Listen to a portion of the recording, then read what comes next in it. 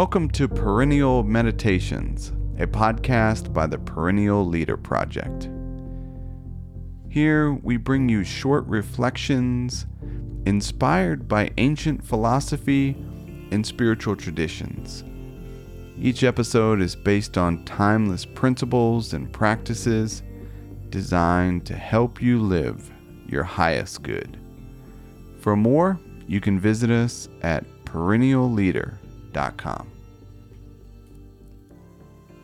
Is the happiest person you know also the wisest person you know? According to the American philosopher William James, there is a direct connection between philosophy and joy. Similarly, Montaigne called cheerfulness the surest sign of wisdom. In the Varieties of Religious Experience, James wrote, "Good humor is a philosophical state of mind. It seems to say to nature that we take her no more seriously than she takes us. I maintain that one should always talk about philosophy with a smile." James believed that the art of being wise is knowing what to overlook. In a similar way, Marcus Aurelius advised, learn to be indifferent to what makes no difference.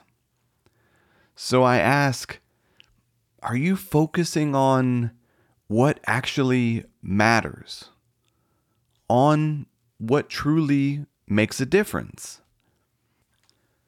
If not, how might doing so bring greater happiness to your life?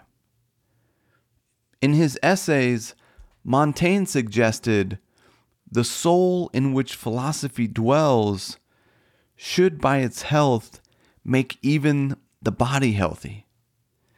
It should make its tranquility and gladness shine out from within, should form in its own mold the outward demeanor, and consequently arm it with a graceful pride, an active and joyous bearing, and a contented and good-natured expression.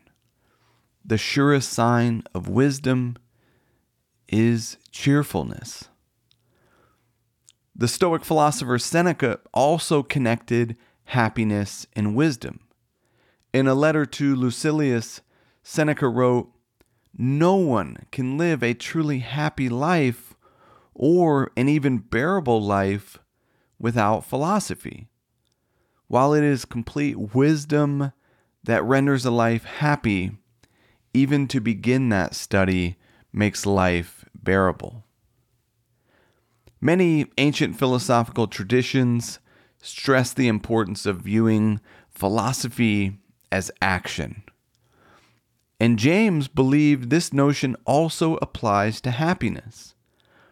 Action seems to follow feeling, observed James. But actions and feelings go together. Thus, the sovereign, voluntary path to cheerfulness, if our cheerfulness is lost, is to sit up cheerfully and act and speak as if cheerfulness were already there. The path to becoming happier and becoming wiser are one and the same. Thank you for listening. I hope you found something useful. If you're interested in learning more, every Monday we share a short reflection with 3 timeless ideas to help you start your week with wisdom. You can subscribe at perennialleader.com. Until next time, be wise and be well.